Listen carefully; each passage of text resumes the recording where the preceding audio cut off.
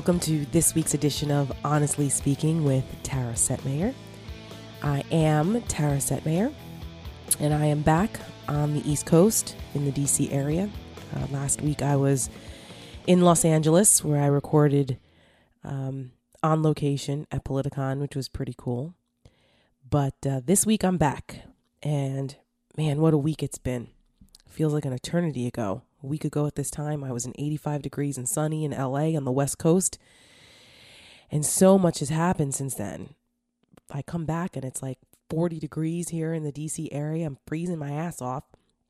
Got the heat on in the house. My mums are like dying because it's cold. But a lot has happened in the last week. And, usually when I start my show, I quote Orwell. And what do I say? I say, in a time of universal deceit, telling the truth is a revolutionary act. And it looks like the president, right-wing media, they are once again putting out the narrative that the press is the enemy of the people in light of some pretty horrific actions that have taken place in the last couple of days. And we all know, unless you've been living under a rock, you know what happened last week. We had a mail bomber, alleged mail bomber, sending 14 plus incendiary devices through the mail to various critics of President Trump. CNN being one of them. Yesterday, actually, even though they caught the guy, more were found at the CNN facility in Atlanta. But two ex-presidents, Clinton and Obama, Brennan, a bunch of others. Eric Holder. The list was long. A lot of people. Maxine Waters. The list was long. But what they all had in common was that they were all critics of the president. So this guy, Cesar Sayoc, decided that he was going to send a message, I guess. Before I get to that, though, there's just so much going on, my God. Before I get into all that, I was actually on a flight coming back from LA when I watched a movie for 2 hours. It's like a 5-hour flight. I watched a movie and then I said, you know what? It's a Wednesday. Let me sign on Wi-Fi on the plane and see what's going on. And that's when I saw all the alerts. CNN was evacuated while live on air in New York. It was pretty unnerving just watching that all unfold. My own husband, who I've mentioned is a federal law enforcement agent, was, let's just say that he was in the middle of some of this. And I didn't know that till I got home. But I want to say thank you to all the law enforcement officers who did an amazing job, to the postal workers who also were in harm's way, for the great job that our FBI and partner organizations, law enforcement organizations, to catch that bastard on Friday morning really quickly. This was like 72 hours after the bomb started showing up. Kudos to them. It makes you think when the president criticizes our law enforcement officers and, talks about how the FBI is corrupt and how horrible our intel community is. Yeah, okay. Until they do something great, which is most of the time. Not saying there aren't things wrong, but most of the time, they are fantastic. We have the best intelligence, best law enforcement in the world. And that was on display last week. So thank you. I thank you for what you do. But that whole thing, we had that. Then we had this horrific massacre on Saturday at the Tree of Life Synagogue in Pittsburgh. Just sending my prayers and support to our Jewish brothers and sisters, and reiterate my support for them, for the Jewish people in this country. This level of increased anti-Semitic behavior is unacceptable in this country. One of the 11 who perished was a Holocaust survivor and died at the hands of an anti-Semite evil sicko on American soil. That is hard to fathom in 2018. But that's what happened. And the President of the United States, although he had some nice written statements about condemning what happened, and that's wonderful. But there's a difference between teleprompter Trump and Twitter Trump, which we all know. I'm sorry, it's a little difficult for me to give the President of the United States credit for reading the words other people wrote for him, and then he turns around when he's not on a leash and on Twitter, and he tweets what he really feels by blaming everybody else, taking zero responsibility for the tone that he has set. Zero. Instead, he's doubling down that the media is the enemy of the people. Okay. That's just, I'm so infuriated. I'm saddened. I'm infuriated. But I'm also undeterred. There was a direct attack on our free press and our democracy last week with that mail bomber. Could you imagine if even one of those devices had gone off, what that would have done? And by the way, yes, he was a Trump supporter, an insane Trump supporter, riding around in a van with all kinds of vile, disgusting things plastered on it, from anti-Semitic things to racial things to lynching, KKK stuff, and a CNN sucks sticker. I wonder what encouraged him to do that. Video footage of him at a Trump rally or two with a CNN sucks sign. What rallies do you hear that all the time? Oh, Trump rallies. Don't tell me that Trump and what he does and what happens at these rallies and what he says and that tone that he sets hasn't had an influence. Bullshit. Of course it does. But no, nobody wants to. No. It's our fault. It's the media's fault because we're critical of the president. Sarah Sanders, who is another despicable liar, was did a press briefing yesterday, the first time in 3 weeks, and started off with a very heartfelt statement condemning what happened in Pittsburgh, and then ended the press conference once again with her righteous indignation about how horrible the media is. So it's our fault? We brought it on ourselves? I mean, I just can't with these people. It's so disingenuous.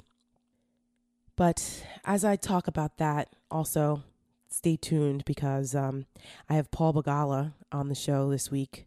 Paul Begala, well-known Democrat consultant, campaign extraordinaire. He rose to prominence with his work with James Carville on the Bill Clinton presidential campaign in 1992. And over the years, he served with the president and everything. And he's a CNN colleague of mine. And I got to know him during our time, especially during the election. And even though we're on opposite sides of the political fence, we are friends. And I appreciate his institutional knowledge. And he's actually quite funny.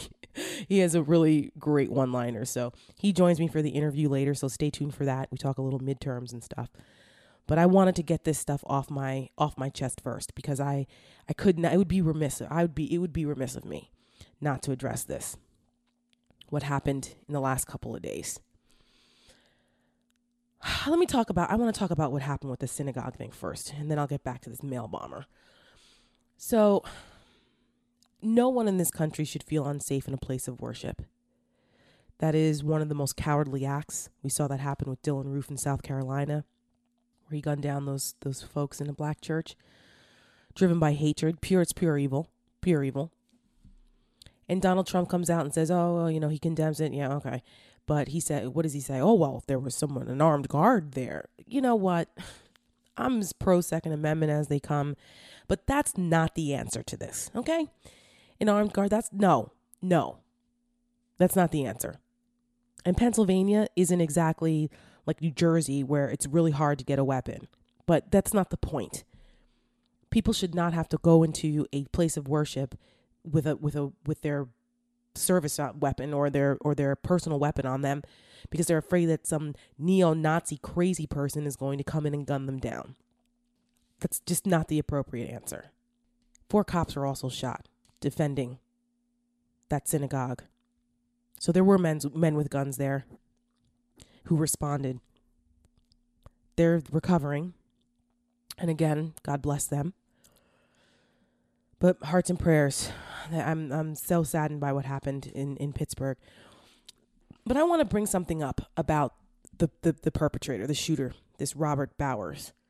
What motivated him? Well, thanks to social media today, you can go back and read it. You can go back and look. They post all kinds of stuff, these wackadoodles. And he was on some social media site called Gab, which I will admit I had not really heard of. But apparently it was like this breeding ground, kind of like 4chan and some of these other alternative sites where these white supremacists and crazy people congregate. I don't know if it started off that way, but it got hijacked by those people. And he posted all over there about how he hated Jewish people and how he was going to kill them. And he posted a couple minutes before he went in. And he talked about the caravan, right? This caravan of a couple thousand migrants from Central America that are slowly making their way up north that pose no direct threat to the United States right now. Okay? They don't. They're not going to invade our country. They're not going to overrun us. But that's the language that's been coming out of the president and his acolytes about this caravan. That's what's been coming out of Fox News, irresponsibly reporting this in ways, covering this as if this is imminent. You know how long it takes to walk 2,000 miles or however hell far away they are? This is not imminent. But it's a great wedge issue. I brought it up last week. It's a great wedge issue. I mean, I'm a border hawk. I don't want to see these people coming in droves like this illegally. No, I don't. And that's a whole different conversation. But you don't dehumanize people. These are human beings just like you and I, okay? So whether we agree with why they're coming here or not, or think they belong here or not, when you start dehumanizing people, this is what happens. You embolden these bastards who want to who kill indiscriminately because you've dehumanized people. I have no tolerance for that. The Republican Party used to not have tolerance for that either. But I don't know what the hell happened. It's been infected with this cancer that comes out of Trump's mouth. And you know, he had an opportunity. He really did. Trump had an opportunity to unequivocally bring people together.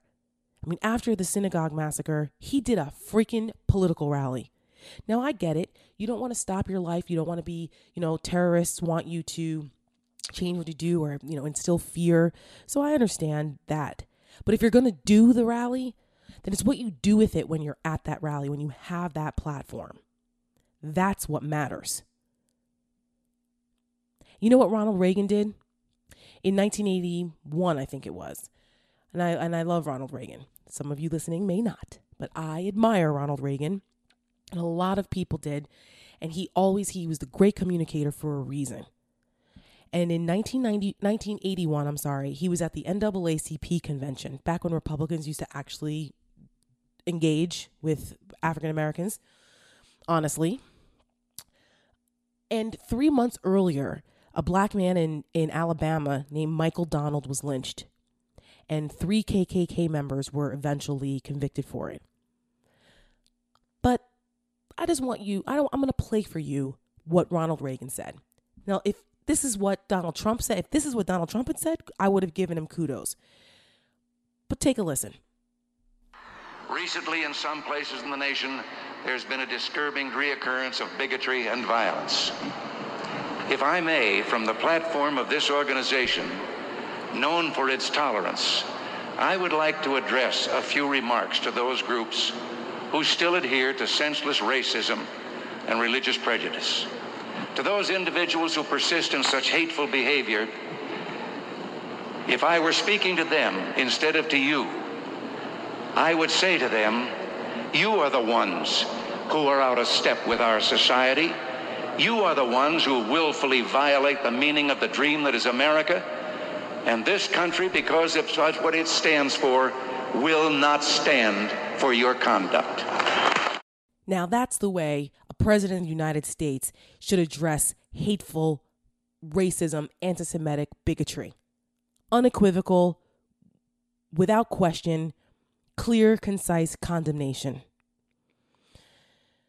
He didn't blame the media. He didn't whine and complain and play the victim. No, he rose to the occasion because that's what a president's supposed to do. But that's not what Donald Trump did. No, it's not. He's doubled and tripled down on blaming the media, tweeting that we're the enemy of the people. That is just so inappropriate. And he won't take any responsibility, none.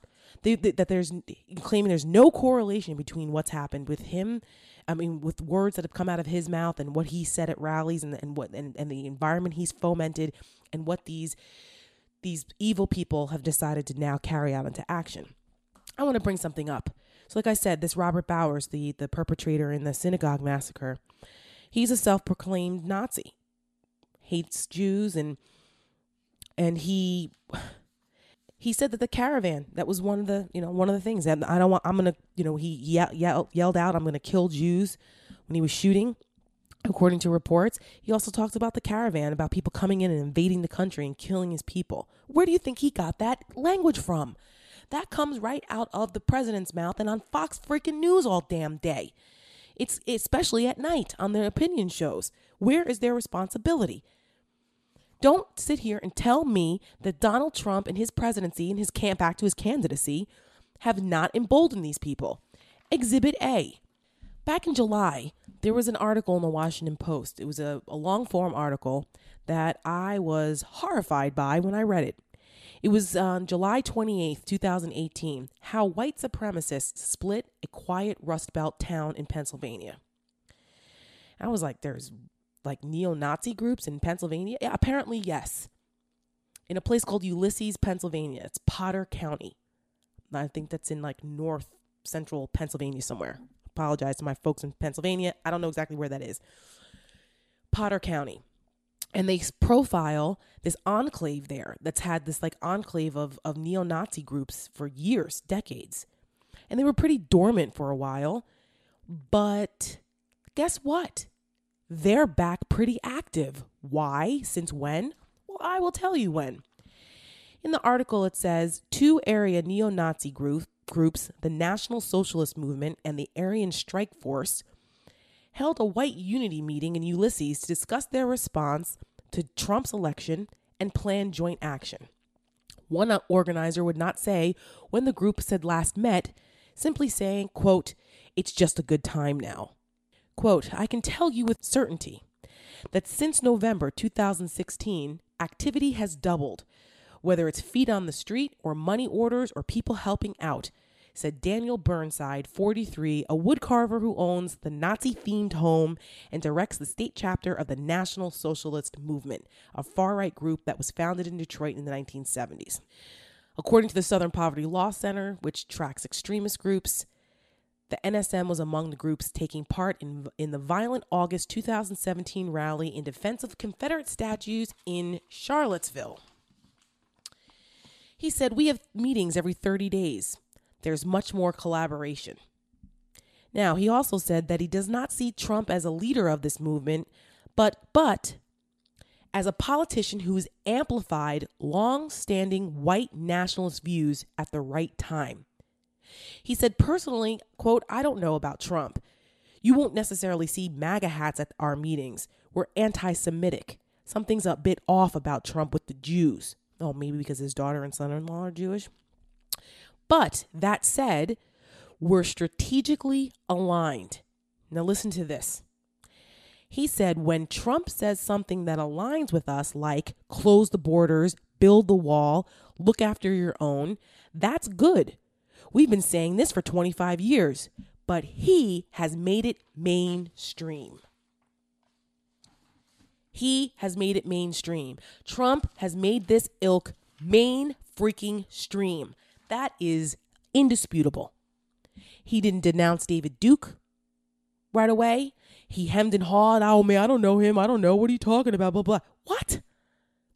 He was full of shit then. He knew who the hell David Duke was. He just didn't want to piss off people in his base. Who knows why? I don't know. I mean, I think that Trump is a bigot. I've said so before. But the point is that just like what Andrew Gillum, the Democratic gubernatorial candidate in Florida, said to Ron DeSantis during the debate, Well, the racists think you're racist.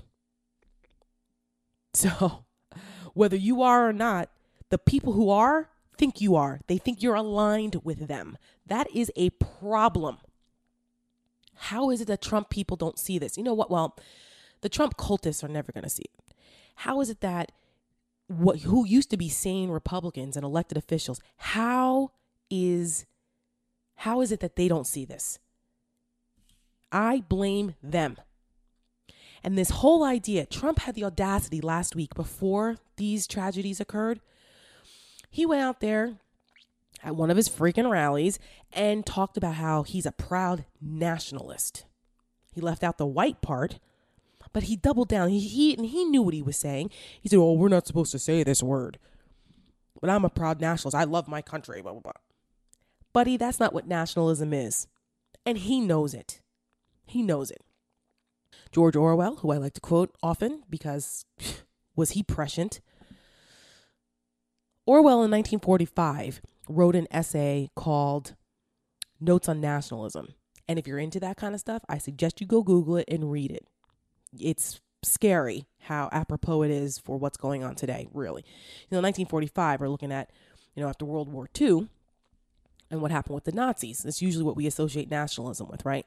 And some people will say, they'll argue, oh, it's not always Nazis and blah, blah, blah. Yeah, well, that's what we associate it with, which is why nationalism is not a great word. Now, Orwell said in the Notes on Nationalism, he said nationalism is not patriotism. Yep. He said, while nationalism can unite people, it must be noted that it unites people against other people. Yep. Isn't that what we see going on now? He said nationalism is inseparable from the desire for power. The abiding purpose of every nationalist is to secure more power and prestige for the nation. Yeah. Now, a patriot says, I love my country, right? That's patriotism. It's an affection for one's country and your willingness to defend it in simplistic terms. Is what Trump peddling patriotism? No, I would say not. There's a certain amount of superior, national identity and belief that one's nation or government is superior or group. This is dangerous stuff, folks. Dangerous stuff. But Trump will never take responsibility for it. He knows exactly what he's doing. And it's despicable. And we have to keep calling it out for what it is. We have to. We cannot normalize any of this. Our country, I feel like it's on the brink, man. Like, I don't want to always sound so fatalistic. Like, I'm actually a really upbeat person. But the last couple weeks, man, it's been hard. The last home stretch of these midterms, I predicted the midterms were going to be nuts. I didn't think blood was going to be shed during midterms, honestly. It's tough. Then we go on to this mail bomber, alleged mail bomber. Now there's just another point for people who are Trump supporters. I don't think you probably listen to me, but if you do, yes, the white nationalist anti-Semite who killed those people in Pittsburgh said that he didn't like Trump. Yeah, well, he didn't like Trump because Trump wasn't Nazi enough, okay? He wasn't anti-Semitic enough. Just like I read from that article in the Washington Post, they said they think that he's got an issue with Jews. Yeah, well, his daughter and his son-in-law are Jewish. But he aligns with us on certain issues, and so, okay. So I don't want to hear it. Don't tell me that the caravan talk and what Trump has done and what he keeps repeating, making shit up about who's in the caravan, who isn't, without proof, sending our troops down there again just for window dressing. What are 5,000 more troops going to do? They're not there. They cannot enforce like domestic law. They're just going to be there in an advisory capacity. It's all window dressing, folks. It's all window dressing. We already sent the National Guard. So that's not the answer either. Is it a deterrent? I mean, like I said, that's another discussion. I'm going to have an immigration discussion one of these weeks. Just not now. There's too many other things happening that I have to talk about. So I want to talk about this mail bomber. Now, this guy, what a loon.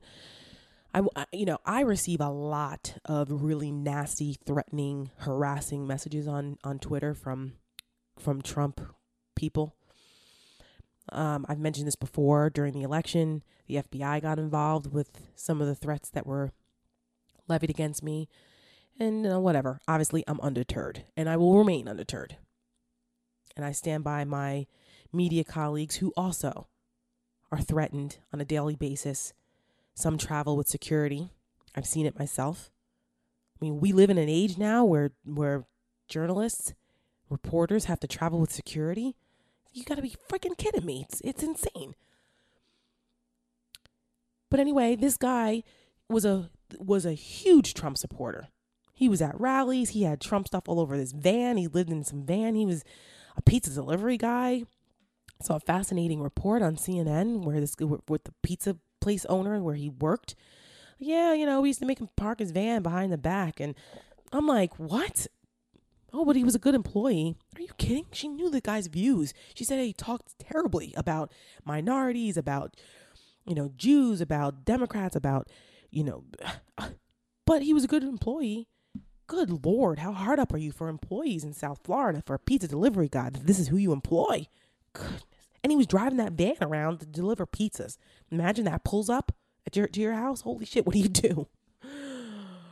What do you do? But the part that bothered me the most about this is that so many people just not acknowledging where Trump has some influence in this. Did he send the bombs? Did he make the guy send the bombs? No, he didn't. Has his tone and repeated attacks on the media and repeated attacks on his political opponents set a tone? Yeah, it has. And he was still attacking people. I'm not a fan of Maxine Waters for a number of reasons, but I will damn sure defend against trying to kill her. I'm not a fan of President Obama. I'm not a fan of the Clintons. We shouldn't be sending mail bombs intended to assassinate them. And then turn around and insult the same people who were just targeted, which is what Trump did at his rally. Still calling her low IQ Maxine. Yes, Maxine Waters said some things about we should confront people where they are and harass them. I don't agree with that. I don't. Two wrongs don't make a right, though. We're not supposed to become what we despise. Ever. Yet there's this rationalization by Trump supporters. Well, it's the media's fault. I'm so sick of that. I watched the movie The Post, and I've seen it like 3 times now. I saw it in the movies, and then I saw it on a plane coming back from California, actually, or going to Cali last week. I just so happened to watch it again because I appreciate the banter, and plus it's historic. The Post, the movie is about the Pentagon Papers and what happened in the 1970s when the RAND study was leaked about. Basically, our government knew that we couldn't win in Vietnam, and we sent our guys over there to die anyway in vain. Awful. And everyone knows that Nixon hated the media also. If you look at a lot of Trump's language, it's similar to Nixon's language when he was in office. Roger Stone, who's another despicable person, was a big Nixon guy. Roger Stone's close to Trump. So just that little connection there. So it's no surprise that Trump has decided to go after the media and try to discredit them. It's also what authoritarians do, because what's the role of the free press? The role of the press is to hold our government officials accountable. And what's the first thing? The Nazis did the same thing. Hitler did the same thing. He tried to take out the press because that informs the people. The role of the press is to inform the people, right? The press was to serve the governed, not the governors. That's what Justice Hugo Black said in the Supreme Court case that the Pentagon Papers ended up causing, because the New York Times got the story first about the Pentagon Papers. And of course, Nixon administration freaked out. They tried to get an injunction. They did. Then the Washington Post got access to the Pentagon Papers, and they wanted to publish. It was a big thing. What should they publish? Should they not? Nixon tried to use the full weight of the government to stop them from doing it, and they lost. And it's one of the most landmark, significant cases for press freedom in the history of this country. And in that case, Justice Hugo Black, he said this. He said, in the First Amendment, the founding fathers gave the free press the protection it must have to fulfill its essential role in our democracy. The press was to serve the governed, not the governors. The government's power to censor the press was abolished so that the press would remain forever free to censure the government. The press was protected so that it could bear the secrets of government and inform the people. Only a free and unrestrained press can effectively expose deception in government.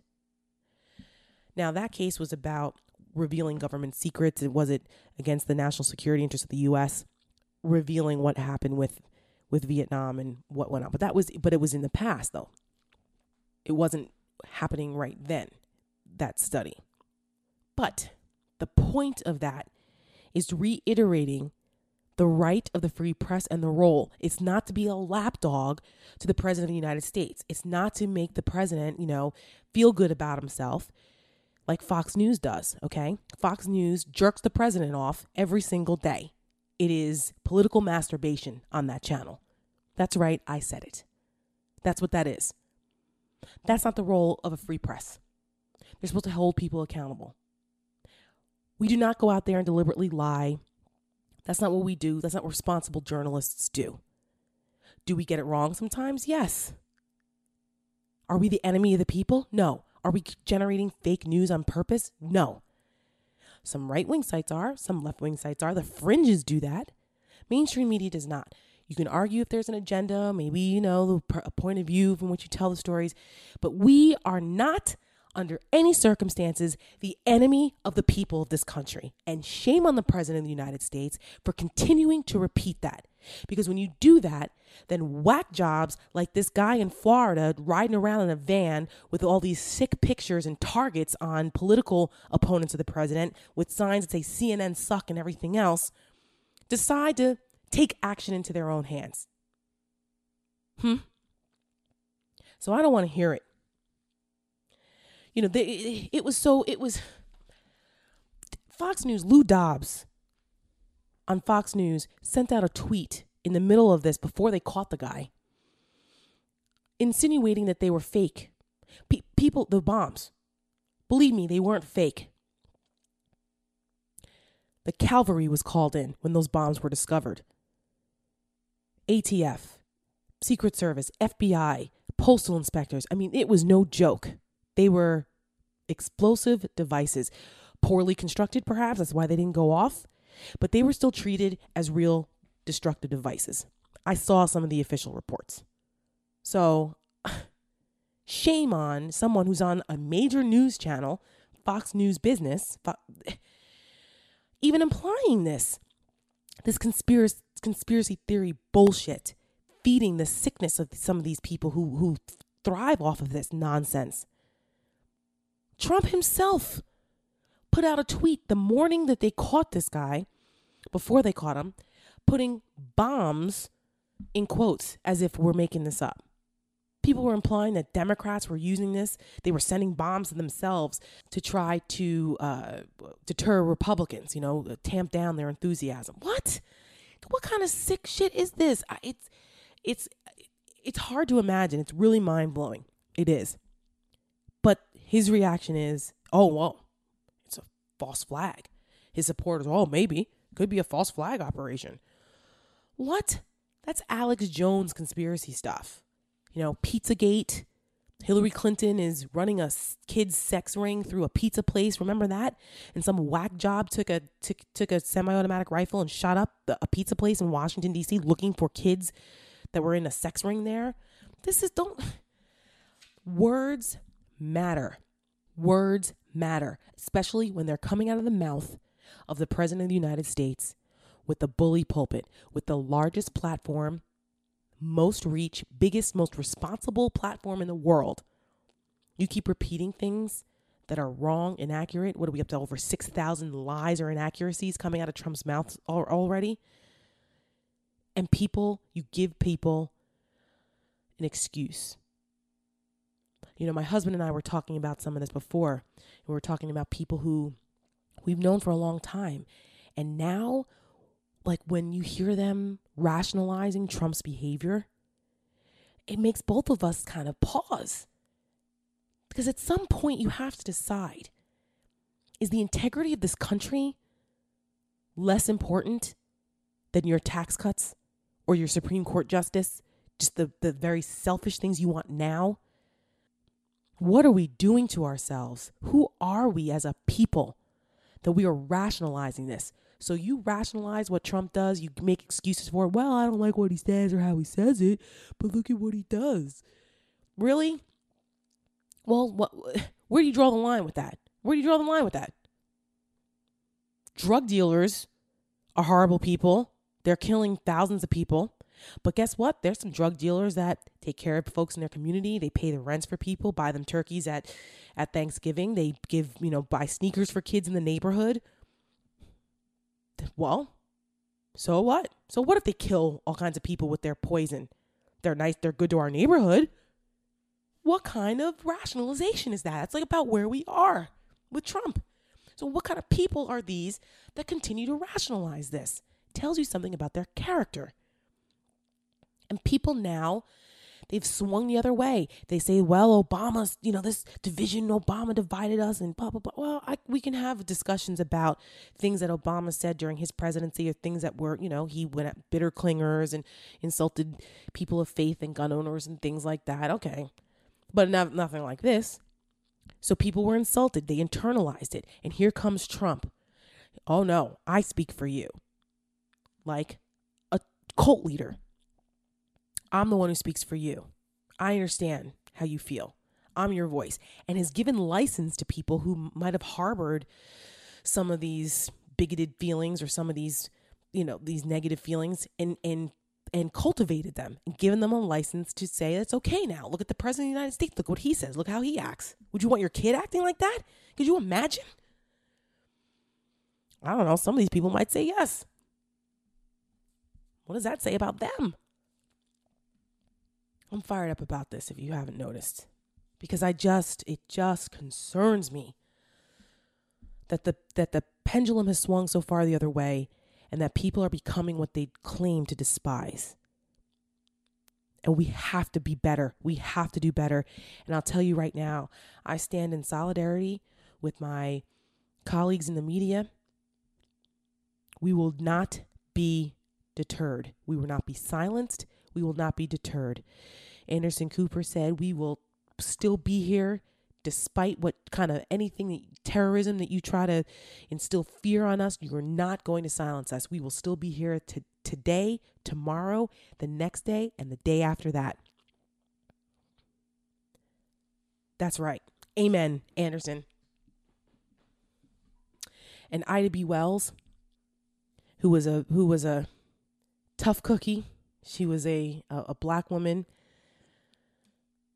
back in the end of the 1800s. She was a Republican back when black folks were Republicans. She was an abolitionist. She was a journalist, and she fought for civil rights and women's rights. She was a tough chick. She didn't take any shit from anybody. And she famously said, the way to right wrongs is to turn the light of truth upon them. That's what I try to do every day. That's what my colleagues in the media try to do. And no bout of terrorism, of intimidation whether it was coming from domestic terrorism, terrorists, or coming from the podium in the Oval Office in the White House, in the press room in the White House or anywhere else, or Fox News or Breitbart or anywhere else, no amount of intimidation will stop me, I can speak for myself at least, from turning the light of truth upon them. That's why we do what we do, and that's why I do what I do, especially here on Honestly Speaking. On that note, I'm going to switch gears a little bit and talk just briefly about the midterms, because my guest, Paul Begala, we're going to talk a little bit about the midterms. But I just think a week from now will be voting day, midterm day, November 6th. Hopefully everybody's already registered. If you haven't started to early vote already, go out there and early vote. There's a lot on the line. And I just think that in order for us to have some balance and course correct, I've said it before, is for Republicans to lose the House. Not so much the Senate, but the House for sure. I'm actually rooting for it. It still sounds weird for me to say as a conservative, but I just don't know what else the answer is in order to hold folks accountable. In politics, you don't change unless you lose. And it just dismays me to see how quiet and passive and enabling elected Republicans have been. And I talked to Paul in a little bit about who I'm going to vote for in November. Stay tuned here in Virginia and why. But, Trump's approval rating is already down 4% from last week, according to Gallup. It was up around 44%. I mean, we've got a great economy, right? He should be over 50%. But he's his own worst enemy because he acts like an ass and people are turned off. He could not have handled the situation worse, just like Charlottesville. And that reminds people why we're concerned about him and why people are, it's just not a good example.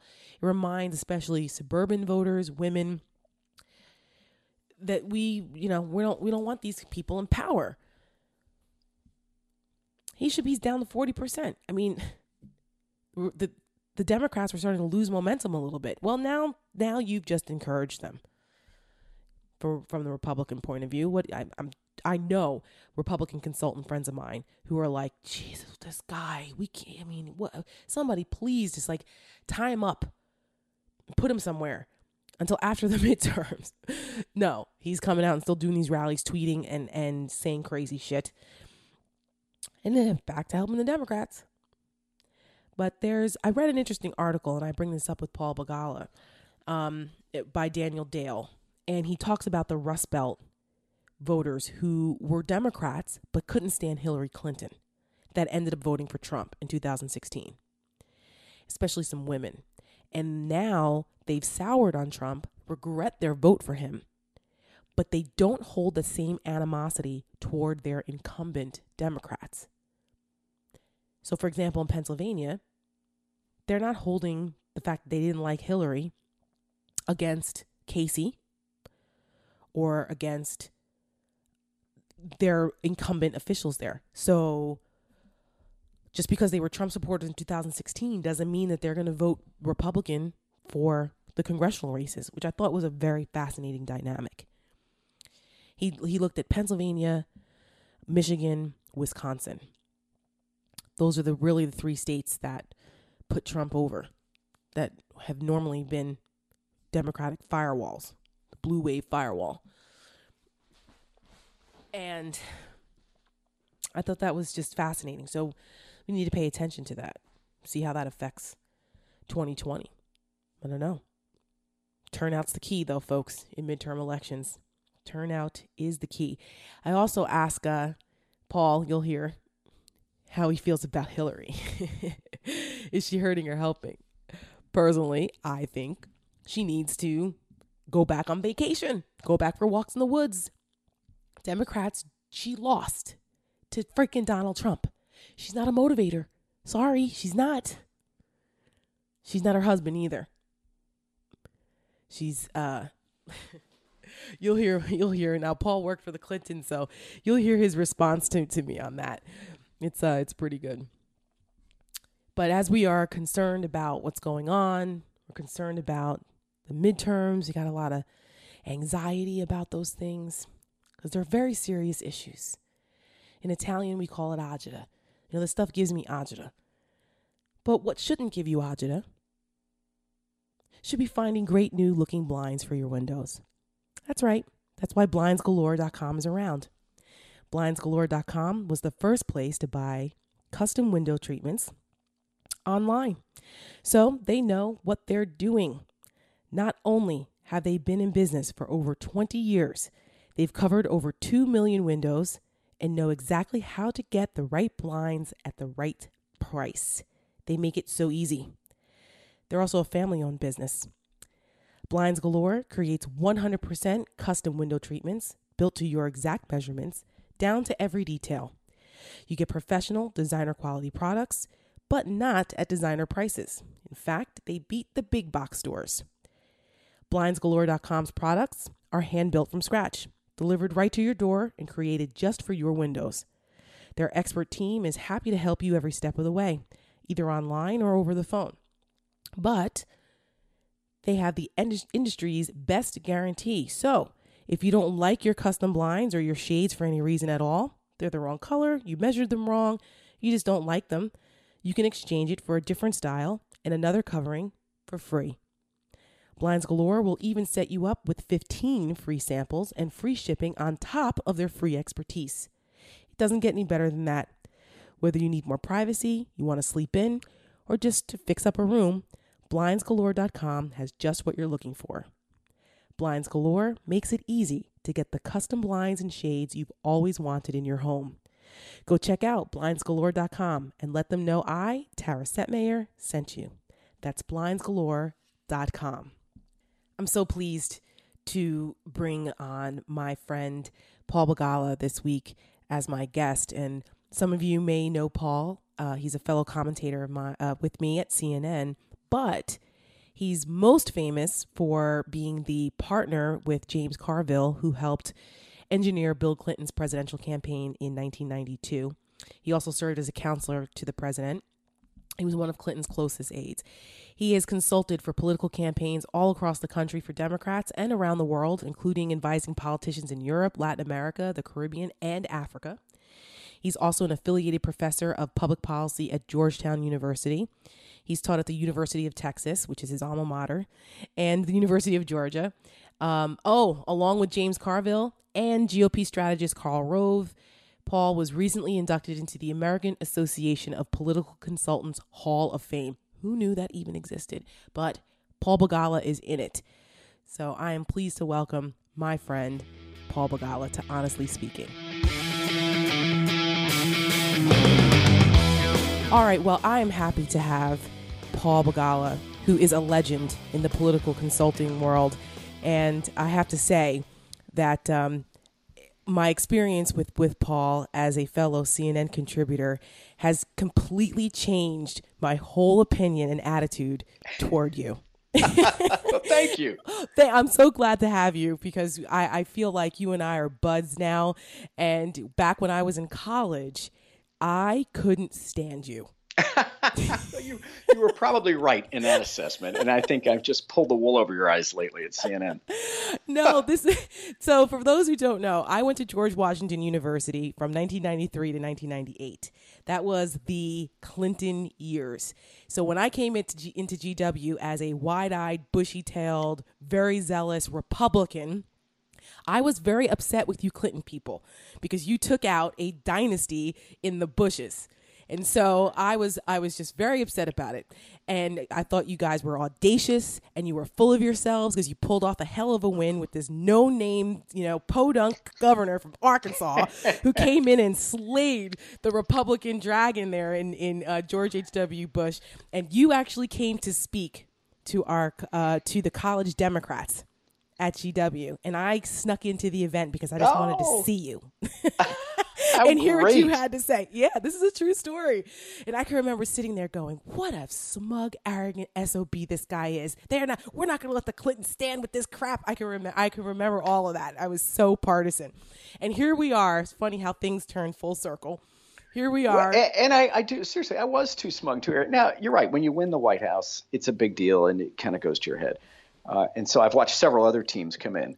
Having won that remarkable building. And they feel the same way. And so in that sense, I'm in familiar company. But every time there's a new administration come in, that's what I always think. Oh, they're so smug. They're insufferable. And my wife always says, honey, do you remember you in 1993?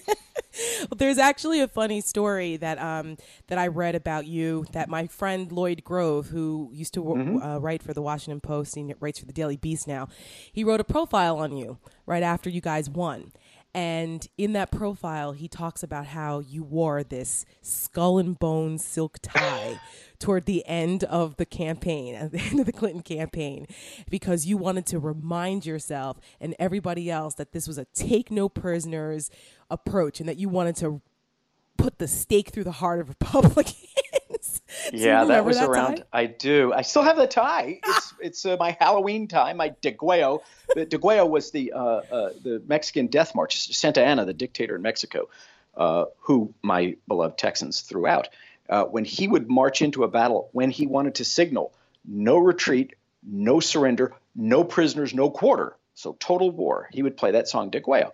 So that's a terrible way to approach politics, and I'm not proud to have felt that. But at the end of a campaign, as you well know, oh yeah, particularly we were pretty confident we were going to win. The polls all said that, and so what you do is you have to really ramp yourself up and your team up so that you don't become complacent, because if you stall at the end, you'll lose. It is like, I'm a big sports fan. In fact, I remember in the closing days of that race, this is the best political advice I ever heard. We're in the last week or so. And Eddie Sutton was a legendary basketball coach, wound up at Kentucky, won a lot of national championships. At that time, he was coaching at Arkansas, or had been at Arkansas. He's very good friends with Governor Clinton. He called, and I wound up getting the message. And I wrote it down. He said, son, write this down just this way. You tell Bill, you're 2 points up with 2 minutes to go. Press, don't stall. Mm-hmm. And boy, I took that right to the governor, and that's very good advice. Now, I do regret that. I mean, this is a digression. Here's how the worm turns. Now, many years later, President George H.W. Bush is in beloved retirement in Houston, where one of his closest advisors is my little brother, Chris. And Chris is terribly close to the Bush family. He's, of course, a Republican and a great guy and very close to former President Bush. So I went to an event in Houston years ago when George W. Bush was president, so the son of the man we defeated. And I see President and Mrs. Bush there, and I try to hide. So he sees me, and he comes zooming over to me, and he says, Paul, I want you to know something. I call your brother Chris the good Begala. That's funny. And I laughed, and I said, well, Mr. President, you need to know I call you the good Bush. And we both looked at Barbara, and when she laughed, we knew it was okay. Right, that's right. They do represent that family, I have to say, and I've opposed every one of them, and if they have any more, I'll oppose them. But they do represent an ethic of service, and sacrifice and selflessness and public-spirited attitude, and also the ability to get beyond those grievances. I mean, President Bush Sr. reached out to President-elect and then President Clinton in a remarkable way. They're very close friends now. Mrs. Bush, God rest her soul, used to call Bill Clinton my fifth son. And that's all because the Bush family is so generous. They're just wonderful. And, and it's so kind of you to say. And I think it's important for people to hear that because we're so tribal now. And the idea of that level of bipartisanship seems like a foreign concept these days when that's actually how politics worked until, I don't know, 2016 or so. Yeah. It's just non-existent. I mean, when you see when it becomes a big story when a picture of Michelle Obama and George W. Bush are sharing a cough drop at a funeral, that like, oh my goodness, look at this bipartisanship. Like that shouldn't be a news story. It saddens me, but I like to hear that. That's pretty funny because I look back and a lot of people. We talk about the good old days, and you're a little older than me, but I am 43. So just, not that much. But I mean, I am 43. So, I remember the Reagan years and the Bush years, and I came to my political maturation during really the Clinton years. But even during those times, you still had a certain amount of respect for your opponent. As ruthless as politics is, it just seems like we're missing that now. Absolutely. And the ability to get things done, even in a hyper-partisan environment.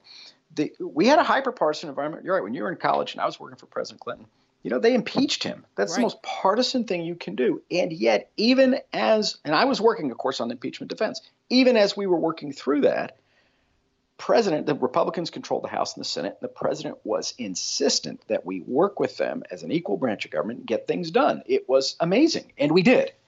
And that it was not easy. I was very bitter, to tell you the truth, and he wouldn't allow it. He really was able. And I remember at one point, he sent me up to the Hill to finish cutting some deal. And I told him no. So I'm not going up there. I hate those guys. And he looked at me and he's like, Paulie, I know you hate like hell. They're running things on the Hill. My guess is they hate like hell. We're running things up here. Now you get your ass up there and cut that deal.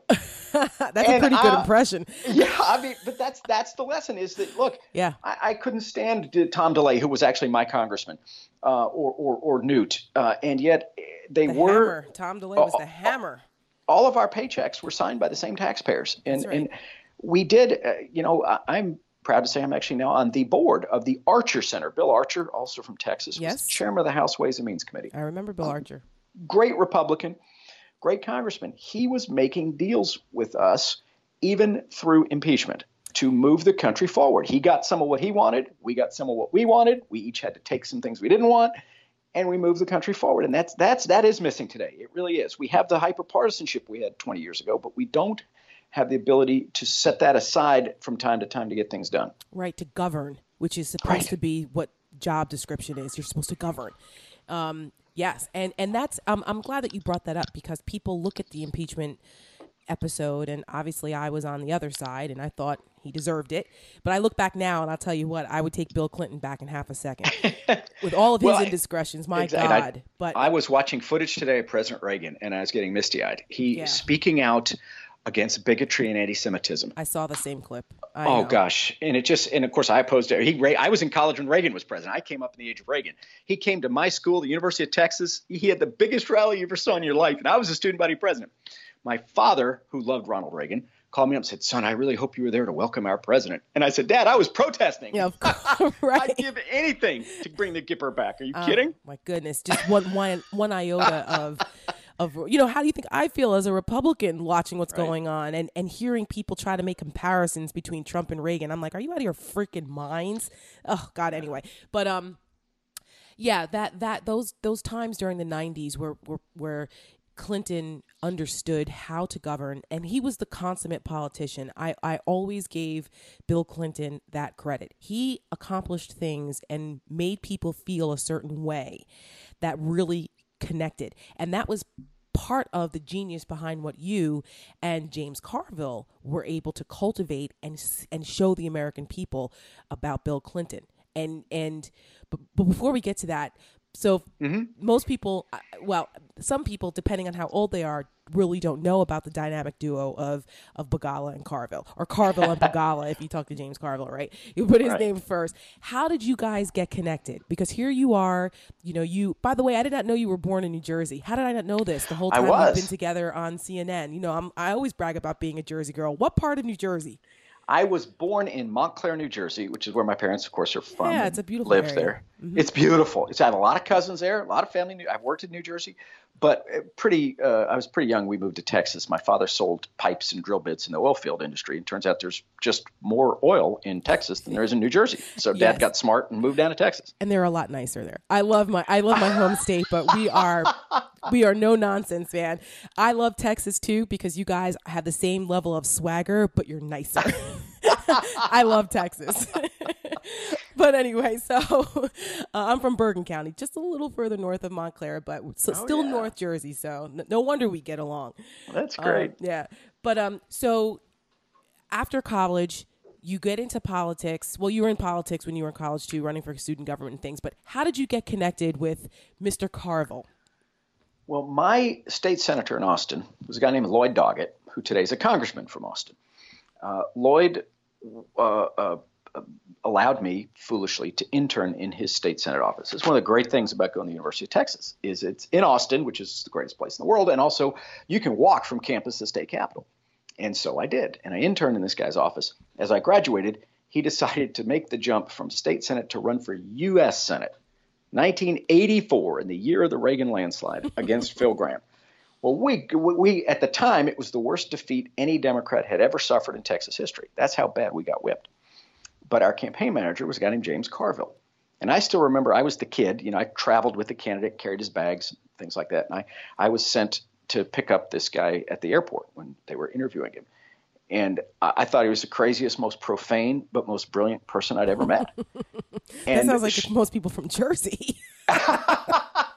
Exactly. And so I sort of sat at his knee and learned a lot, and we became great friends. And even though we got whipped, we decided to go into business. We formed this little business of Carville and Begala and went on to lose and lose and lose until finally we caught a few lucky breaks. And Bob Casey Sr., the late governor, hired us in Pennsylvania in 1986, and he won.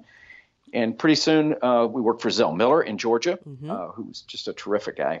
And Zell was very close friends with Bill Clinton. So in 1991, Zell got elected in 91. His buddy Bill Clinton comes to Atlanta, spends the night at the governor's mansion, and says, I'm going to run for president. And Zell says, I'm for you, and I'm going to move up my primary because I think the South should have a role earlier in this process. And kind of, by the way, you ought to talk to these boys that ran my campaign, James Carville, Paul Begala. Clinton said, I never heard of him. He said, well, maybe that's a good thing since we've lost like 5 out of 6 elections. So he said, just do me a favor and talk to him. Then he called us and he said, Bill Clinton just left my house. He's going to run for president. You're going to work for him. That's how Zell was. Yeah, I had friends that worked for Zell Miller in the 90s. He was just terrific. And I owe Zell so much, but particularly that Clinton took a flyer on us as a leap of faith, and I think out of respect in part for his buddy Zell Miller. So that's how we wound up with Clinton, and that's so we were an overnight success, 10 years in the making. Right. And but that's a hell of a success story at that point. You go from losing to one of the greatest upsets in presidential politics, given what was going on at the time. I mean, like I said, Bill Clinton was an obscure, Southern governor that people really hadn't heard of outside of Arkansas, and he emerged as this populist. And part of the genius of what Bill Clinton did, which I think is somewhat similar to what Trump did, you can correct me where I'm wrong on this, is that he appealed to what you guys call the forgotten middle class, right? Right. It was James Carville who famously said, "It's the economy, stupid." And we all, I'm sure he probably said that in a much more profane way, not in public, knowing Carville, but we all remember that. And those of us in politics, and when we approach, especially national level politics, do you think that Trump took a couple pages out of the Clinton playbook and by appealing to that forgotten middle class in a way? And now, obviously, he did it in a slightly different way, but I'll let you explain the similarities and the differences. Yeah, I do. Of course, Franklin Roosevelt famously ran saying, "I'm for the forgotten man." Now, that was a long time ago, and we don't use that kind of sexist terminology. So we sort of were echoing FDR. Scripture tells us there's nothing new under the sun, and that's certainly true. So we were building on Roosevelt. I don't know if it was conscious, but certainly Donald Trump was echoing Clinton when he said that he also was going to be for the forgotten man or woman or the forgotten middle class. And it was a sense then that President Bush was a good man and an able man, but he was yesterday's man. He was a Cold War president, and the Berlin Wall had come down. And we were in a terrible recession. And there was a sense that he was appropriately focused on, for example, the Iraqi invasion of Kuwait, but seemed to not know what to do when factories were closing in America.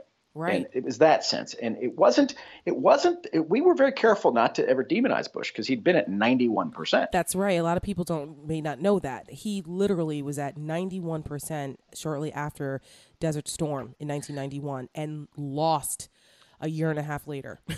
And so we kept calling it a gold watch strategy. Like, honor the old guy. I'm sorry to be so ageist, but, honor the old guy.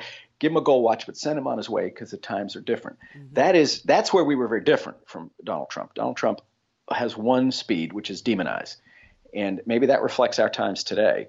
But, we were able to win without ever personally attacking President Bush. By the way, when his son beat my friend Ann Richards, Ann still had a 60% approval rating. He hardly ever, I don't think he ever personally attacked Ann. And it does show you can win even against a popular incumbent, if you were able to resonate with the times and with the folks. And there was a real sense the middle class had been left out, left behind in 1992. And Clinton spoke to that. I think today, for other reasons, there are a lot of people feeling left out and left behind. I think the tragedy of Donald Trump is he couldn't see, I think what Clinton would say, he couldn't see the connections between, the kids protesting in Ferguson and the steelworkers laid off in Dayton. The truth is they've all been left out and left behind, and we have let down a lot of Americans, and I certainly include the Democratic Party in this, Republicans too. The elites have not been willing to see that pain and feel that pain, and that people wanted to express it. In my party, 42% of us voted for Bernie. Right. And that's a primal scream. 45% of Republicans voted for Trump. That's how he got the nomination. So there's something going on that the elites were deaf to, and people they're going to be heard, and you can't deny that. I don't like the way that President Trump exploited it. I think it's been a con job. I mean, getting into my problems with Trump, but there is a legitimate grievance that a lot of Americans have, and it's expressing itself in both parties. Did you think that the reason why Bill Clinton and even you were able to connect with that populist movement, which I think has a different definition of what that kind of populist movement was back then compared to what it is now, because you guys had more blue collar, humble roots, so that you actually kind of almost, you felt it. You felt what those middle class folks were going through because you'd lived it and you'd been there. I mean, I also read that you said that everything you learned in politics, you learned from working at Court's hardware store when you were in high school and listening to kind of the water cooler talk in that hardware store. And that helped you to really connect with those kinds of voters. That's something, obviously, a sense of empathy that right. Trump just doesn't possess. I do think that. It's been a great gift growing up in a small town in Texas. I'm a Catholic and a faithful one, but the dominant church in my town was the Church of Christ, Protestant evangelical. I used to go to their vacation Bible school, not in a sociological experiment way, because all my buddies did. And so I went. And so many liberals are so contemptuous of people of faith, and particularly of evangelicals. And I think that's really stupid and tragic and prejudiced. And so, I mean, I was able to, I grew up, most of the people I grew up with were very, very, very conservative and really good people. So it makes it impossible to demonize, and it also makes it easier to empathize if you actually know and grow up with folks like that. Carville, grew up in Carville, Louisiana, right, where they had the big employer in Carville, in addition to his father's general store, was the Gillis H. Long Center for the Study of Hansen's Disease, which back then was known as leprosy. And it was a leprosarium. So in my town, we had Sugarland. We had a sugar mill and a prison. And that's about it. And so you had to – it was a gift. It was a blessing. And, of course, Clinton grew up in Hot Springs. He was born in Hope. We grew up in Hot Springs. I had an epiphany moment when my friend and mentor, Tim Russert, told me this story. He said, he grew up – his father was a garbage man in Buffalo. And he went to John Carroll College in Cleveland, and he winds up working for Pat Moynihan, a Harvard professor. And he looks around in that Senate office, and he goes to Senator Moynihan after the first day and says, I got to go home. Everybody here went to Harvard, they went to Yale. I can't keep up. And Moynihan said to him, Tim, what they know you can learn, but what you know they can never learn. Wasn't Moynihan just full of wisdom? Just brilliant, just absolutely brilliant. So that taught me to embrace – we weren't poor at all. We were very middle class. I have no complaints. I had the best childhood a person could have. But part of what was great about it was that we were not in a, cosmopolitan, urbane area. That I still, hunt and fish and eat chicken fried steak. And that makes it impossible for me to hate Trump voters. Can't hate 63 million Americans and be successful in American politics. And we don't hate them. Right. It's I think that's a misnomer that is too often used when you disagree in this climate now, that it's automatically hate. And that's a problem. I have a huge problem with that. As a conservative Republican, it troubles me that my my conservative brethren have turned everything into, well, then you hate us, you hate the president, you hate what? No, I have legitimate criticisms of the president. I didn't hate Bill Clinton. Hate is a very strong word. I didn't hate Obama. I strongly disagreed with their political beliefs and disagreed with the way in which they wanted the country to go, but we can still find some common ground and let's figure out a different way. But that seems to be some completely absent from what's happening today. But you it is. No, I wanted to go back to a point that you made about the conservative the conservatism that you grew up around, because even some of the Democrats you worked for were fairly conservative. I mean, Governor Casey was probably one of the most conservative Democrats out there. I mean, from the Casey Supreme Court's case concerning abortion. So he was like pro-life, pro-gun, pro-union. Do you think a Democrat like that could run and win in today's Democratic Party? Because it seems like it's going the way of the Ocasio-Cortezes and Bernie Sanders. Like I don't know that Bob Casey would be a Democrat in today's climate. Well, Casey, I hate to, of course, speak for him, and he was just such a terrific man. And it was a different time. He was as pro-life as a person could be. He used to seriously tell me, and mean it, that he was more pro-life than the Catholic Church. He supported in his heart, his personal views, where he would support no exceptions for abortion unless a woman's life was at risk, which is then just self-defense. That is untenable today in the Democratic Party, in the main. That is to say, as a presidential candidate. So I do think that, for example, on abortion, the parties have sorted themselves out to where the Democrats are the pro-choice party, the Republicans are the pro-life party. Those economic issues where Casey was very progressive and very populist, he saw that all as of a piece. So even in the 80s, Bob Casey, the most pro-life guy you ever met, most faithful Catholic, was endorsed by the Philadelphia Gay News because he's pro-gay rights. That, to him, was part of being pro-life. He was very supportive of funding WIC, Women, Infants, and Children nutritional supplements. Right. He still saw that today. Right. He saw that as being of a piece with his pro-life views. And so, but the short answer is no, honestly, no. That right. That I didn't think so. You're not going to get a pro-life Democrat on the ticket, in at least in my estimation. Nor are you going to get a pro-choice Republican. Well, we got Donald Trump. I mean, he lied about being pro-life.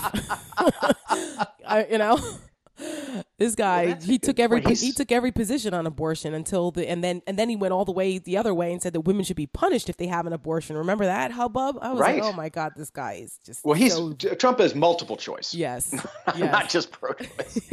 He's had every position, but he has. You have to give him this. He has delivered for the pro-life movement to, I think, implacable foes of Roe versus Wade. He has. Look, he may be an immoral bastard, but he does know, and he is, without question. But he does know who to placate, when, and how. I mean, that's the way a con man works. He knows what to do to give him just enough to keep him on the hook. That's exactly right. Which is what he's done to the evangelicals. Unfortunately. It is, and of course, I think it's a shame. Sure. I grew up with so many folks like that. Know so many, having worked for Casey in that pro-life movement. And again, I may not agree with this or that position, but they're almost to a person really good people, and I do believe they've been conned. I think the political winds were blowing the other way. You're right. Donald Trump would be the most pro-choice politician in America. I don't think he's rooted in principle the way that like a President Reagan was. I mean, you always knew, and I was just a kid myself, but you always knew where Reagan was going to come out because he had a clear worldview. You might like it, you might not like it, but the man had principles, and very few people have accused Donald Trump of having principles. Correct, because he doesn't have any. So no, and it's kind of funny because me as the Republican, I'm a whole hell of a lot tougher right now in this conversation than you are on Donald Trump, which is the irony of this whole thing, because you take it more personally when it's your own family. That's you know right. what I mean? Well, and I think what he's organized around is, and I think this is a really terrible thing to do to America. He's organized around opposition. He's organized, I hate to say it, but he's organized around hate. Yes. So we were hyper-partisan in the 90s. We're hyper-partisan today, but now it's a negative partisanship. It's not just I'm right, you're wrong. It's I'm good, you're evil, and you can't compromise with evil. And I think that's no way to run a country. You can't. We have 300 languages in every world religion, and we have got to find ways to compromise. And I'm all for negative partisanship in the right context. So, like, if you ask any of my boys what time it is, they'll tell you it's 4:40 and OU sucks. Right. Because we're a UT family, Texas That's family, right. Oklahoma's the rival. Oklahoma's the rival. That's right. So it's not enough that Texas wins, that Oklahoma has to lose. But that's just fun and that's just sport. This president has transferred that into politics, where everything is a blood sport, and everyone who disagrees with me has to be evil, bad, or complicit in the Kennedy assassination, in the case of poor Ted Cruz's father. Yeah, exactly. And it's scorched earth. It's a scorched earth approach that has such an impact on so many people. If you want to behave that way when you're a reality show star, good for you. More power to you. I don't care. I can change the channel and not watch you if I don't want to. When you're the president of the United States, the most powerful man in the world, the consequences of that approach are so grave that I think we're seeing that play out every single day. And the fact that, for me, my elected Republicans and those who are in leadership and in media, giving him a pass and enabling him, knowing they know better, which is so frustrating. Those are folks that know better. Some of his followers, look, they may not be that sophisticated when it comes to geopolitical politics and understanding those nuances. Fine. But the people who know better, shame on them. Well, so what happens, Tara? I may switch and interview you for a second. It's okay. When his approval drops, it's not sky high now. It's about 42, according to 538, the aggregation that they do of all the polls. Right. So his job approval is about 42. In Gallup, it's 40. It dropped 4% since last week. Yes, everybody actually has him at 40. I take 538 because they also include a Rasmussen poll, which actually I don't have much faith in, that has him at 50. That's Trump's favorite poll. Yeah, it's not a very good poll, but whatever. Put him generously at 42. I think you're right. He's probably at 40. Well, that's with 3.7% unemployment. Right. And a booming economy. So, of course, anybody would be, if we had a moderately well-trained chimp and 3.7% unemployment, he'd be at 50. I mean, not well-trained, because I wouldn't want a chimp smart enough to do Twitter. But we already have one. Yes, but so what happens when, not if, God forbid, nobody wants a recession, but you're not going to go 4 years without one. So when unemployment goes from 3.7 to 7.3, does he go to 20, or does his base just stick with him and say we love him no matter what? I think that you're going to have that 35% that will stick with him if he shoots someone on Fifth Avenue. Wow. It doesn't matter what happens, because he'll turn around and say it was the globalist deep state conspiracy against me to try to sink my presidency. You know this, Paul. You know that he finds every way to make it about him. Even the tragic the tragedies of the last week in Pittsburgh, and with this, thank God that no one was injured or killed in the mail bomber assassination attempts, for goodness sakes. And somehow Trump is the victim. He's victimized by the media, who's the actual enemy of the people. It's insane. And there are people who support him, the enablers, that are saying, "That's right, Mr. President, right on. It's the media's fault." It's the world turned upside down.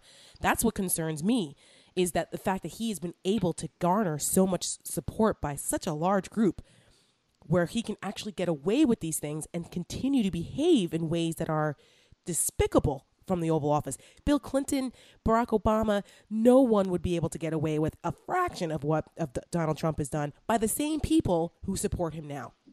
I don't know what the answer is for those folks.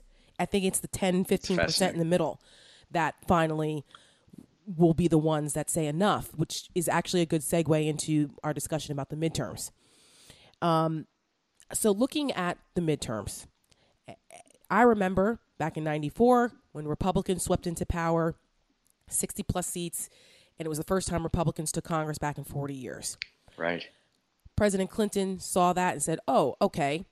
He moderated. He came into the middle. He found common ground. We had a great economy. We passed welfare reform, crime bill, which we liked, but later on that it haunted Hillary Clinton, actually, some of the results of that crime bill.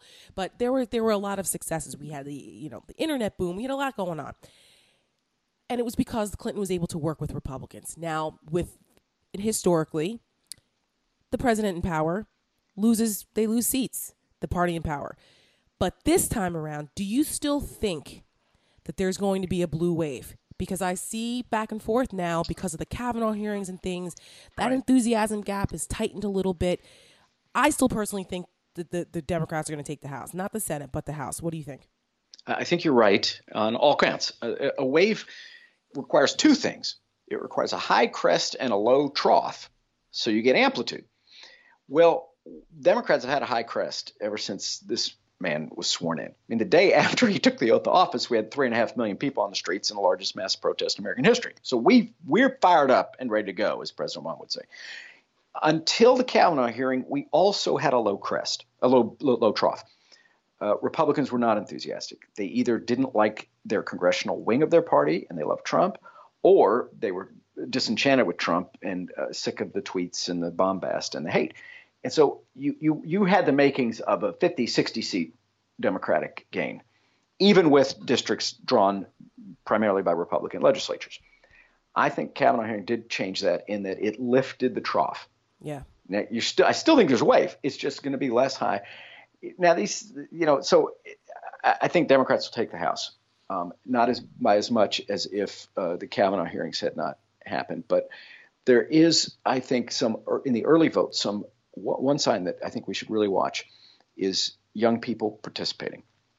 The drop off in youth voting from presidential to non-presidential year is colossal. Oh, that's right.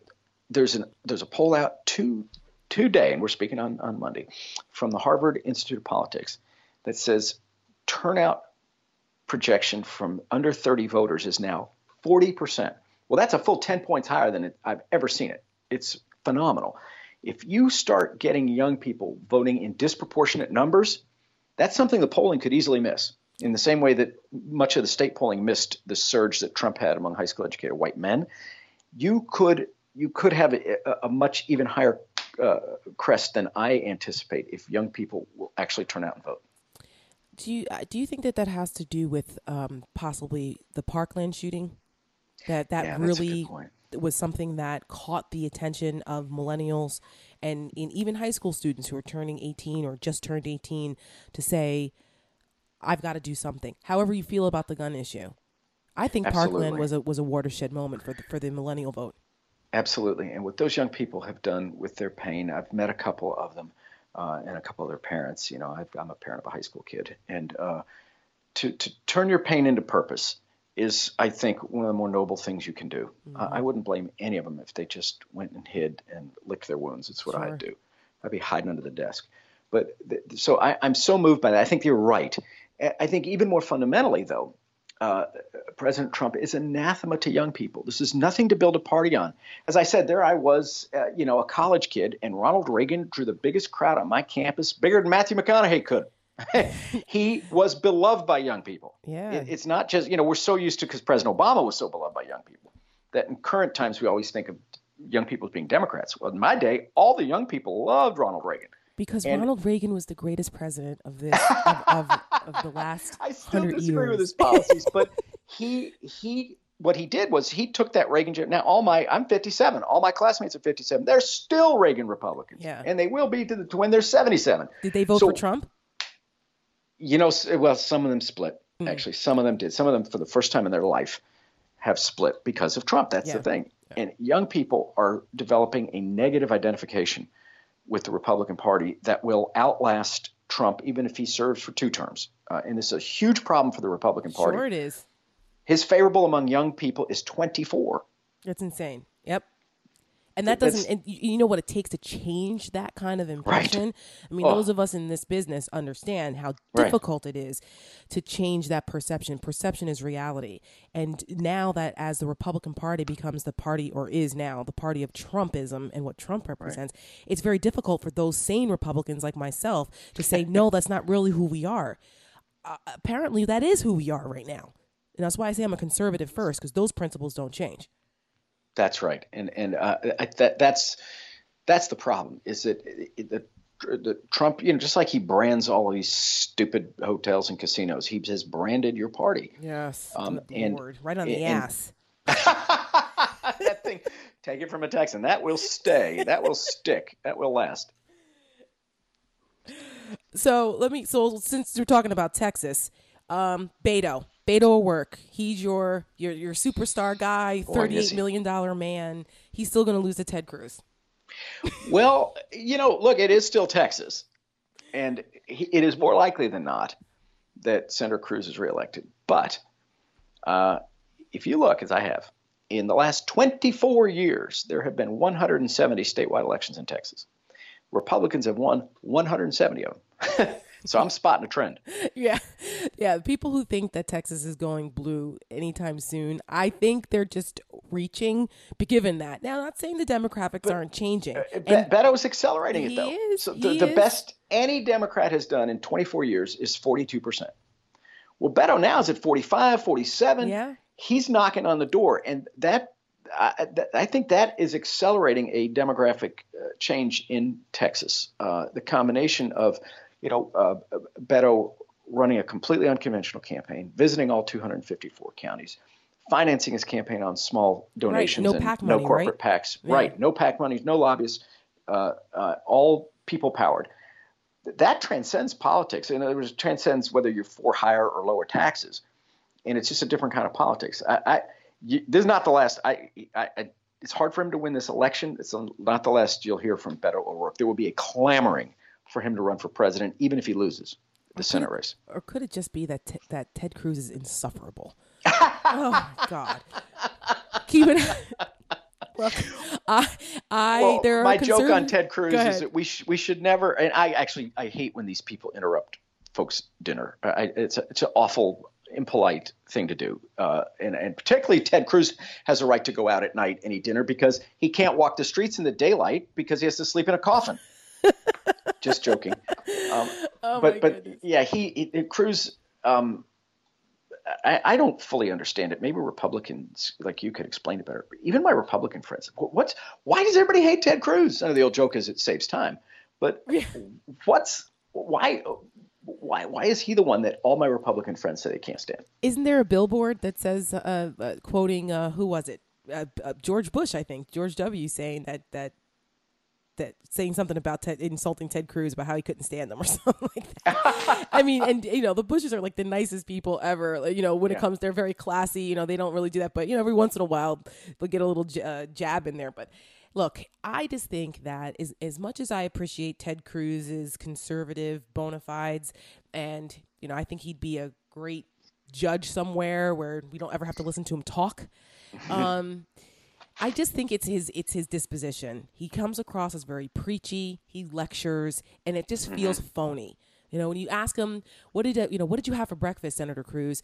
He goes on this diatribe about, the founding fathers believed so strongly in the importance and nutrition of breakfast because the crops were where we molded our. I mean, shut up! I just asked you what you had for breakfast. You can just answer like a normal person. Oh my God, that's hilarious. So again, it goes back to perception is reality and how people kind of feel. How do you want to have a beer with this guy? No, nobody wants to have a beer with Ted Cruz. So that's just my theory on that. That's a great point. Well, I try. So just while I still have you for a couple more minutes, a couple of other races that you see that are really important. I'm looking at Florida gubernatorial race. What interesting dynamics there. I think Democrats were hoping for a blue wave in Florida, but it looks like early voting isn't quite where Democrats would like it to be. What do you think about Florida? Right. Well, first off, interestingly, both parties have, in the governor's race, gone to their base for their nominee. A lot of Democrats wanted Gwen Graham, who's the daughter of the legendary governor and senator. She's a congresswoman from the Republican part of the state in the north. She just met all the political consultants' checklist. The voters had a different idea. They wanted Andrew Gillum, the young, charismatic mayor of Tallahassee. And I heard about him first, of course, from Bill Clinton, who's always spotting early talent. He called me a couple of years ago. He was campaigning down there. He's like, "You got to meet this guy, Paulie. He's the best. He's the future." And then Republicans, again, turned away from Adam Putnam, who was the ag commissioner and much more conventional Republican, and took Ron DeSantis, who is as Trumpy as they get, literally was running ads, to pretending he was reading his beautiful daughter bedtime stories about Donald Trump, which is creepy and beyond the wall. description. Yeah, and the wall. Right. It was ridiculous. So I don't know how that turns out is the honest answer. But so that Democrats, sounds like to me, Paul, that you're being a little diplomatic about candidate selection matters. It does a lot, but I've been blown away by Andrew Gillum. I've been so impressed. Again, a little like Beto O'Rourke, although I think Gillum wins. I'll make a prediction there. I think Gillum pulls it out. You do. Because he is, boy, is he a talent. And this is what's been great about these midterms is that, nothing grows in the shade. So you have this dominant two-term president, Barack Obama, and we're looking for a successor. And the only ones we can see are the ones of his generation. Well, older than him. Hillary's significantly older. Which like Hillary, Biden, John Kerry, these other great candidates, but who are all of that older generation. And now when they're not running, we're seeing this whole new crop of really remarkable young leaders emerge, Beto O'Rourke and Andrew Gillum at the forefront of them. And that's exciting. That's always good in politics, is revivification. It gives you hope. Right. Well, I read an interesting article by Daniel Dale, who writes for the Star and the Toronto Star, I believe. And he also has the long-suffering task of fact-checking Donald Trump rallies in real time on Twitter. And I'm fascinated by it. I don't know how he hasn't dropped dead yet from just the anxiety of having to do that every time Donald Trump goes to one of these rallies. But God bless him for doing that. But he wrote an article recently talking about Michigan, Wisconsin, and Pennsylvania, and how Democrats who voted for Trump are now, especially women, who said, well, I just wasn't feeling Hillary. I just didn't like her. Right. She wasn't connecting with me. I wanted to give Trump a chance, and now they regret it. Do you think that those folks, because I don't know how many people realize how close the election actually was. It was about 70,000 votes between those three states that put Trump over in the Electoral College. Right. Do you think that the Democrats are going to be able to win those folks back in large enough numbers, not only for the midterms, but going into 2020? Because that used to be the firewall. Right. That was the heart of the blue wall. And let's watch on election night. Our buddy John King is going to stand there at the magic wall, and the Great Lakes region, which, pundits used to call the Rust Belt, and my friend Sherrod Brown, the senator from Ohio, bans that term. I prefer the Big 12 because I'm a sports fan. That Big 12 conference, you're right, Wisconsin, Michigan, Pennsylvania combined went to Trump by a total of 77,447 votes. Mm-hmm. Not that I'm counting, but that's not even a sellout at a Penn State game or Michigan game or Wisconsin game. No kidding. So the Democrats, amazingly, are coming back in that Big 12 area. I would include Ohio, where they got beat badly. I'd even include Indiana, where I think Joe Donnelly's going to win. He's trailing by a point or two, but I wouldn't count him out. I think he's going to win. You're now going to look at a Midwest around those lakes where the Democrats hold governorships in Pennsylvania, Ohio, Wisconsin, Michigan, Illinois. That's going to be a sea change, and that's going to have huge implications for the presidential election. Because what it will mean is, rather than demonize people for voting Donald Trump, the Democrats are getting smart. Instead of saying, oh, shut up, you're a racist, we're saying, you're a good person who loves your country, and I know we let you down. But we're here now, and we hear you, and we're going to fight for you. I always tell my kids that I've been married going on 30 years. It'll be 30 years in a couple months. Well, God bless you guys. Good. That's amazing. And the key to a long relationship are three little words. And it's not I love you. It is I hear you. Yes. And the Democrats were not hearing the voice of a lot of disenfranchised Americans. And I think if you look at what my friend Bob Casey Jr. in Pennsylvania is doing, or Sherrod Brown in Ohio, they're listening and they're learning and they're adapting, and they're going to win back a lot of people who voted for Donald Trump for the Democrats. That's the way you win in this game, not by demonizing, but by persuading. So not calling people a basket of deplorables? It turns out, see, we're getting very technical here, Tara, but your listeners should know if you tell people you hate them, they don't like it. And they tend not to vote for you. So Paul, Look, I know that you're close with the Clintons. I know you are, but I got to talk Hillary for a minute with you. So, that was a huge mistake that she made. Also, not going to Wisconsin, huge mistake. I know Right. you know this. But at this point, do you really think that Hillary is helping or hurting? I think she's hurting. She needs to go away. You're not going to say that harshly, but there's no evidence that she's hurting. well, There's none. She in fact, if you look at the market, and I know you believe in free markets, she and her husband are so popular that people are like ordering tickets for a tour. no, her like they're husband Van is Halen popular. or something. Her husband is popular. Hillary ain't Bill. Yes, but she's still got 2.8 million more votes than Donald Trump. In California. Well, no, but that's New in York. America. No, in I America, she was closer in Texas than any Democrat has been in 20 years. She did really well in Texas. She was closer in Texas than she was in Iowa. But what about the people I love who her. say, but I know you do. Will. I know you do. What about the people who say, listen, like those women who said, look, I couldn't cast a vote for Hillary. My vote was really not about Trump. I wasn't necessarily thrilled about him, but I couldn't stand her. And so now they're coming home and voting for their incumbent Democrats because it's not a even though protest Hillary's about, out there. It was That's her, right. Right. I think you ask him, how's that working out for you? That I understand that you left us, and I understand we drove you away. We want you back. And good politicians in my party are going to them, including Debbie Stabenow in Michigan, Tammy Baldwin in Wisconsin, and they're saying that.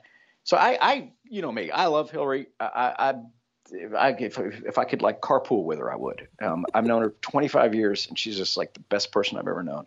Like literally, if you were to ask who should raise the kids, if my wife and I were gone, man, if any of the public figures I know, she'd be at the top of my list.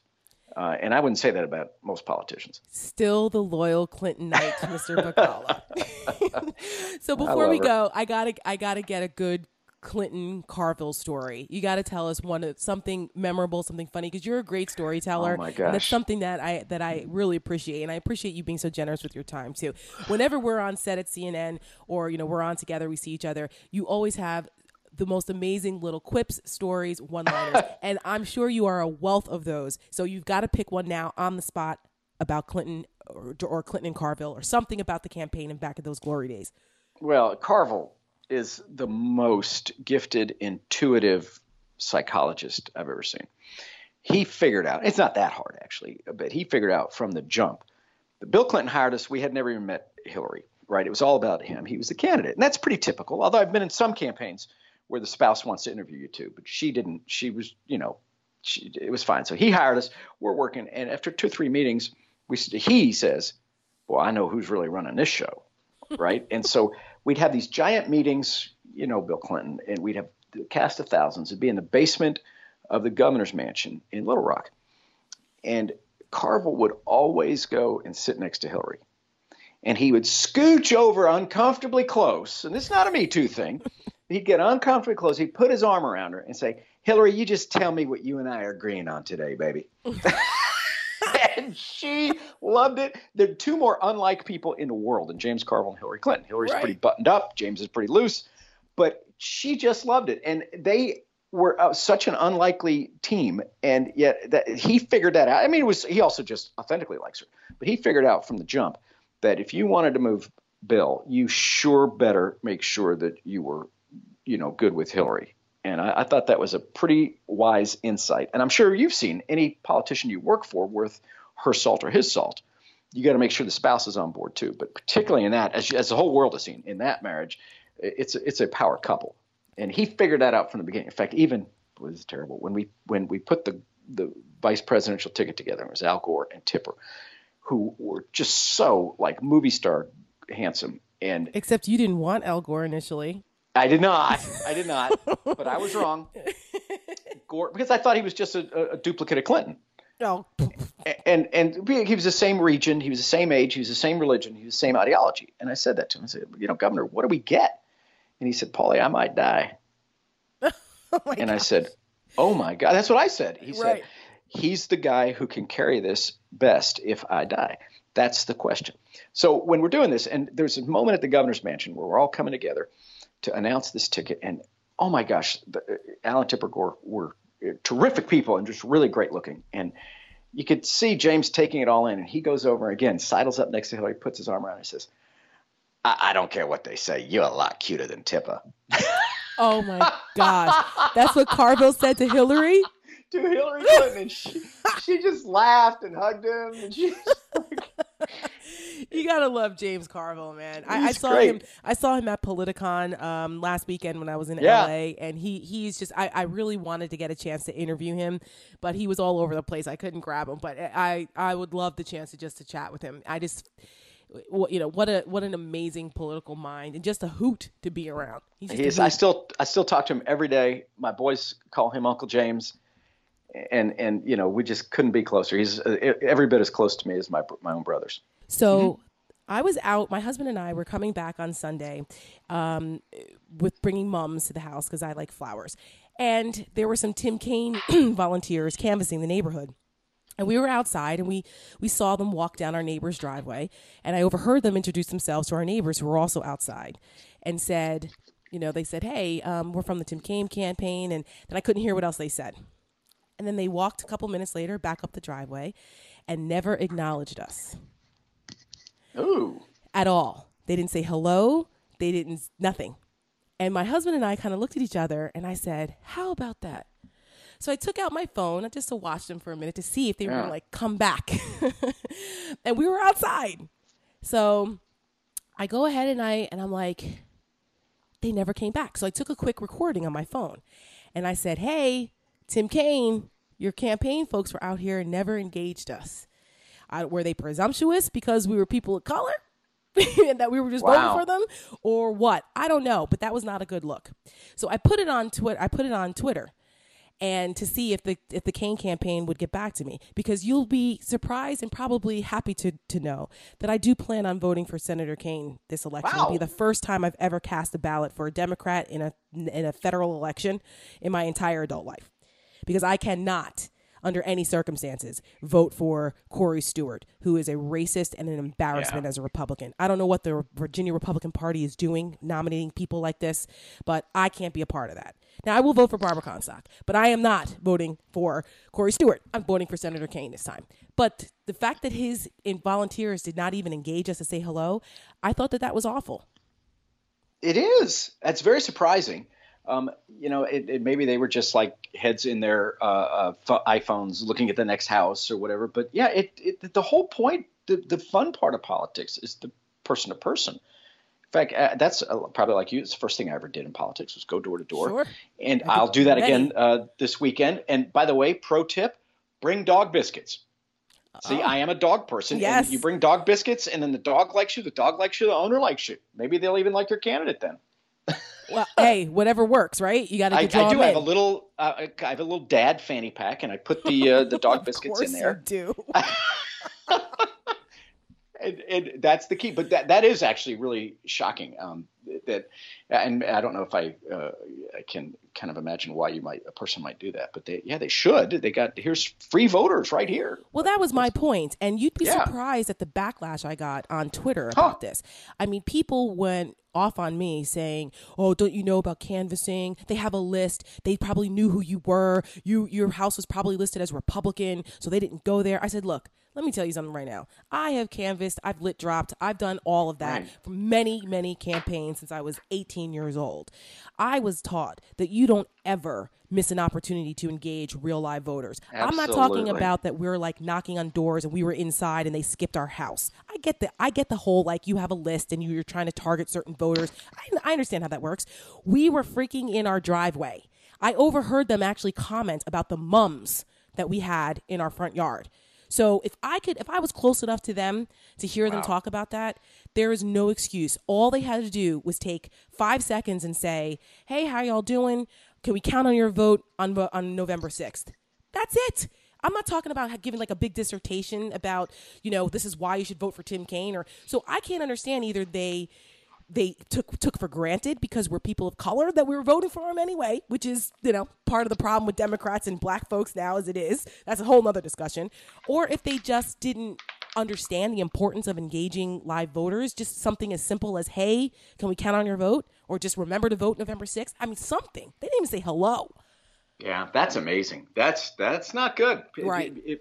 I think Thank you very much. That's coming from a professional, folks. Right. Maybe because they're coming up in an age where everything is based on a screen.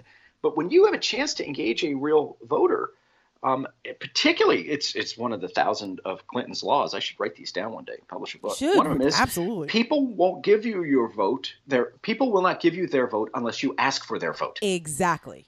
And he has trained more politicians. I've been with him, and we're at some event, and there's like the county commissioner candidate, and here she speaks, and he'll pull him aside and say, "Hey, you forgot to say, please vote for me. I would appreciate your vote."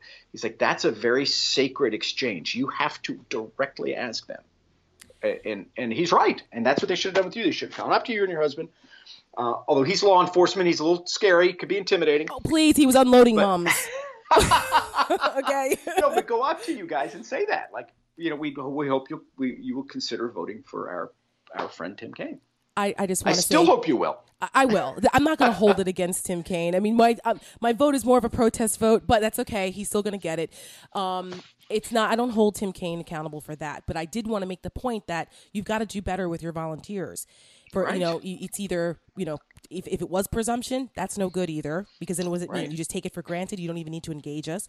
And if it was that they just were so stuck to a list that they didn't have enough common sense to know to engage a live voter, that's not good either, because then you're so myopic that you lose an opportunity. And and if they knew who I was, then they know I'm a friendly Republican, and you know what I'm saying. Even if they Right. did, there's no way. I don't think they did. I had no makeup on and a baseball cap. I highly doubt they were like, oh yeah, no.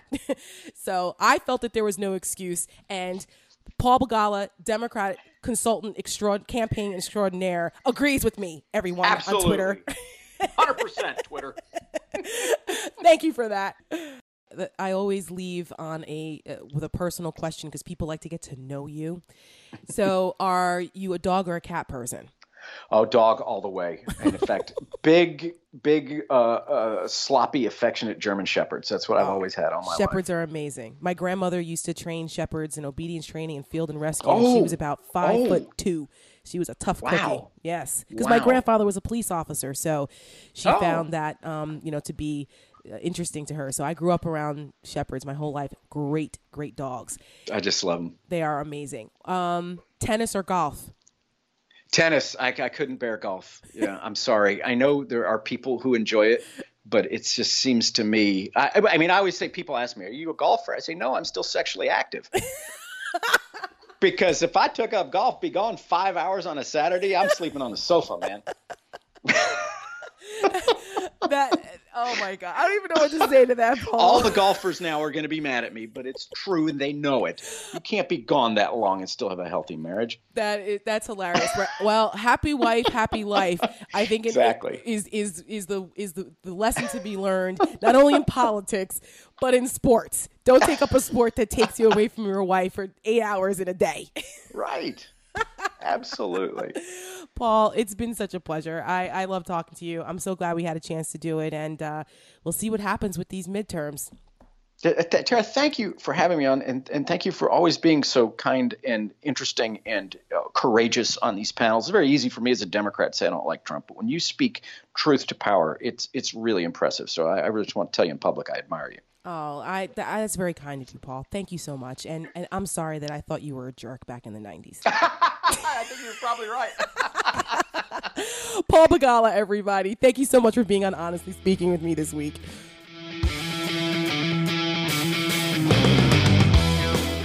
Usually I end my Honestly Speaking episodes with a feel-good story of the week, but I felt compelled, since we are in the final stretch of the midterm elections, to really emphasize the importance of getting out there and voting.